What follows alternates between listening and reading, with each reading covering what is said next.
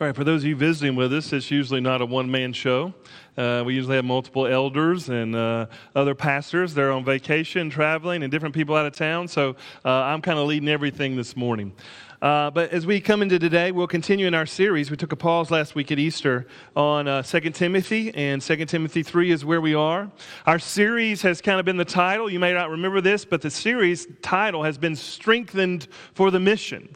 That Timothy had a mission he was being called to, and Paul is helping this young man that he's mentored in the faith who's living in very difficult times in Rome. Nero is killing Christians. Rome hates the Christians. There's a mass exodus of Christians all around Asia Minor in this place, and it's a very difficult time, and he's encouraging this young man to make it. And there's lots of things we've been looking at around that.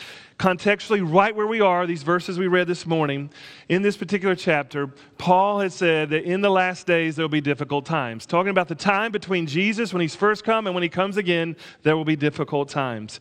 And so we're still kind of the context here as we come to our passage. And you'll notice there in verse 13, it says that while evil people and imposters will go on from bad to worse, deceiving and being deceived. He's mentioned bad false teachers, and they will continue to grow. But one of the things Paul's doing in these verses is that he's trying to tell them, he's actually given a list. He's like, I'm not like them. You remember the list that I mentioned before? He says there will be lovers of self, lovers of money. That list of 19 things that were terrible about the people who will prey upon people in this world and what the people will be like.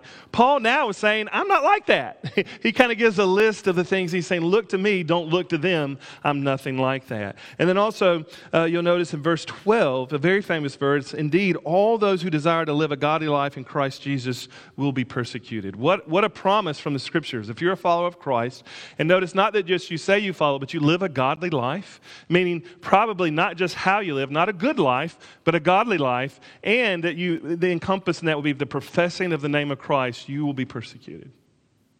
So it's difficult times. There are false teachers. People are lovers of self. Paul's given a list to look at for here, and yet you'll be persecuted. So listen, here's just two thoughts that I think next week is all Scripture is God-breathed, the crescendo of this chapter. Chris is going to preach on that. This kind of could be a throwaway little verse. You feel like this little here, but there's just two things I want to offer here. In this passage, I just want you to remember, when times are difficult, as they are for Timothy, he gives him two things to kind of look at. All right? So I already give you two things about what Paul told the elders to remember. But there's two things from the passage I just want to highlight. In the middle of dangerous times, when you need faith, here's what a couple of things you will need. And we'll look at the model and the mother. The model and the mother. Lord, let me pray. God, as we dive into this passage just for a second, would you let us see again the window into Paul training a young man? That means that whatever he's learning is for us too. And when the principles that are there, would you help us to extract those for our own life? And would it go to our mind? And would it go to our heart?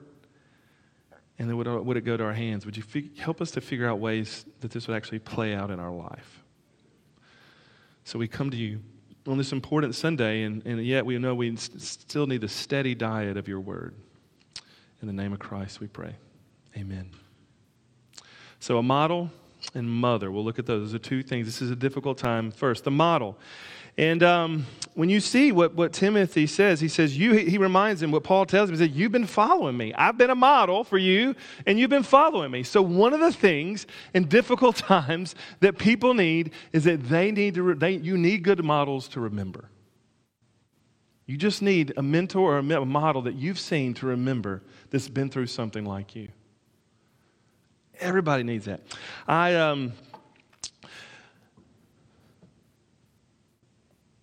I'm always perplexed. I love golf. A couple weeks ago was the Masters.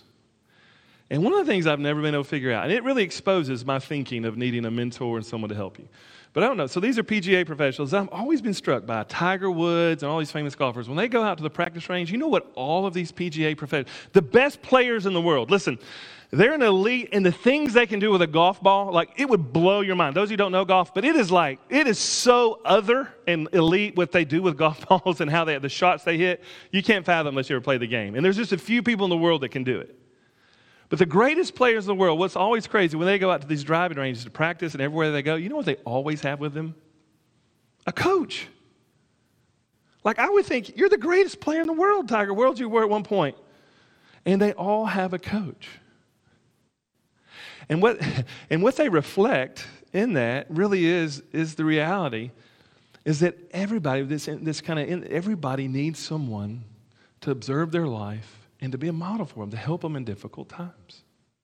You need someone who can do it. That's every profession, I would say that if you were to take a poll and begin to listen and talk to people who are really good at their profession, what they've done, or things had something that's great in their life, I bet if you ask them questions, you'll find out that someone trained them, that they're really good, not because of what they learned in knowledge, which can get there. Now, you can probably teach yourself how to blow bubble gum. You can probably, I taught myself how to play the guitar a little bit, but if I'd had a mentor who taught me, everyone who's great, I bet if you were to take a poll, I actually had a pastor who was a pastor of a large church in the PCA for 42 years, told me he saw that principle be true for all 42 years in his congregation. Anybody that was good at anything or made it through difficult times, they always had someone they looked to, a model. And that's what you and I need, and that's what he gives him. He says, look to him. Now, notice he does say to look at my teachings. So if you're going to get a golf coach, you need to understand him that he has the right understanding of golf before you go to him. You don't just want any coach. But from there forward, it's really his life. In all these cities, Antioch, Iconium, and Lystra, where Paul went, he's reminded him of things that Timothy would have seen or known, because Lystra was Timothy's hometown. And he would have seen them firsthand. So he would have seen Paul in his persecutions. One of the things was suffering. He said he would have known that Paul got ran out of Antioch. And then he was threatened, I think, in Iconium for his life to be stoned. He wasn't stoned there, but he actually was stoned in Lystra. And that leads to the other thing. Emulate people who have been through brokenness. Emulate and look to models that have experienced brokenness.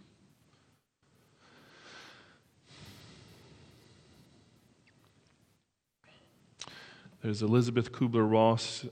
She was being quoted in a book I was reading, so I don't know much about her. But here was her quote. She says, "The most beautiful people," she's an expert on grief, "are the ones who have known defeat, known suffering, known struggle, known loss, and have found their way out of the depth."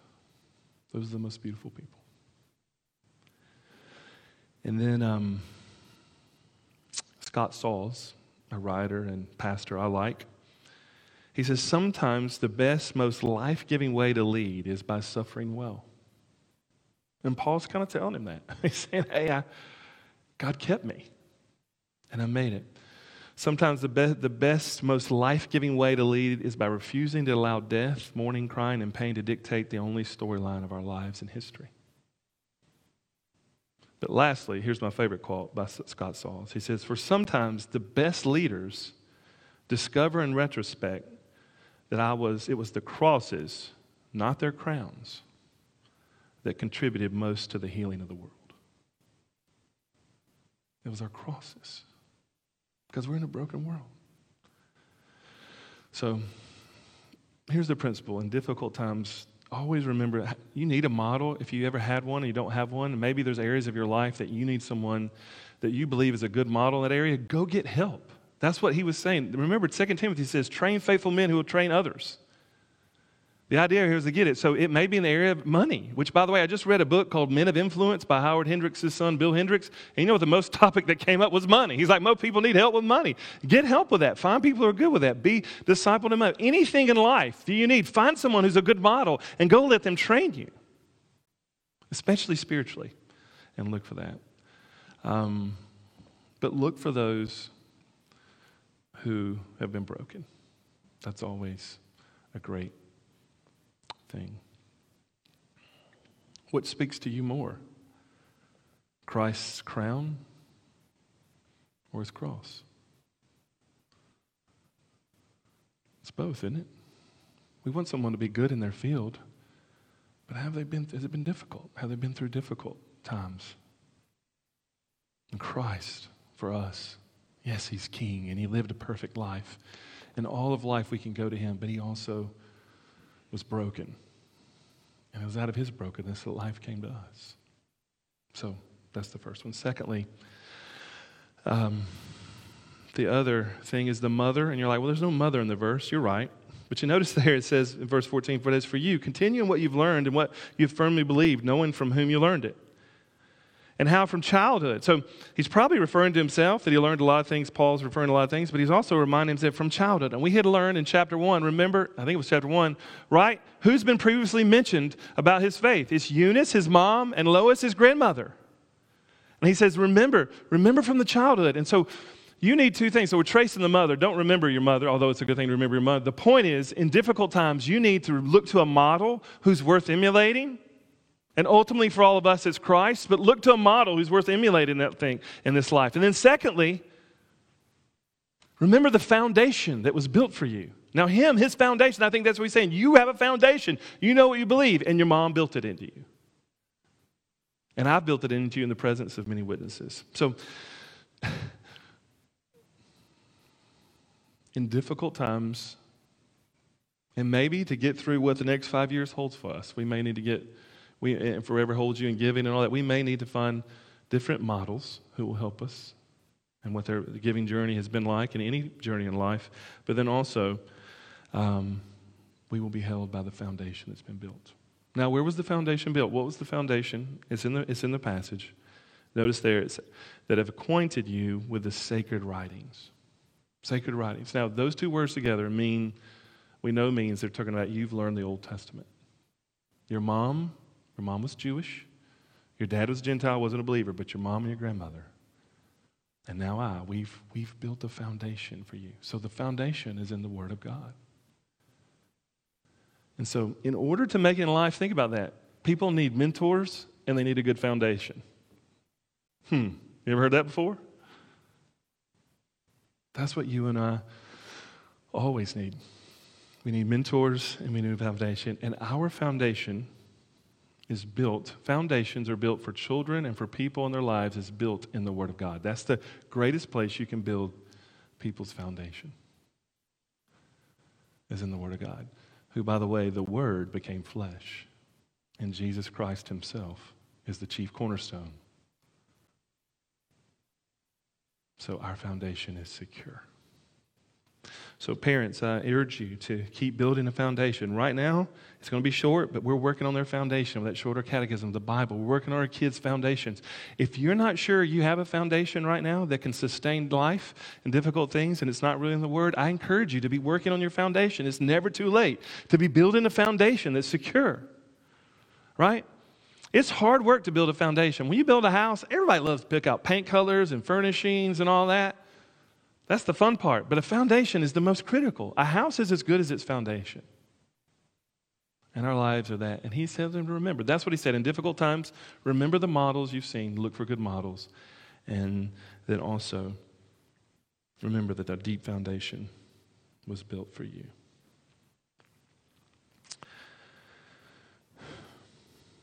That's really it. May I finish with Christ? He is the perfect mentor, and he is our true foundation. Let's pray. God, as we come now to this table today as your people, would you help us to remember the importance of having a model, and that Christ, you are the perfect model. And so would we follow you in your death and in your life? And would you help us to remember those? And Father, I pray that you would help us to build a solid, rich foundation and continue to help us build that in people's life, Lord, as we turn out and look to this community. Father, what is it that people need? They need good models. What do these kids need and all these things? They need good models, and they need somebody to bring some stability and a foundation to them. I pray you'd help us to bring that to this city. In the name of Christ we pray. Amen.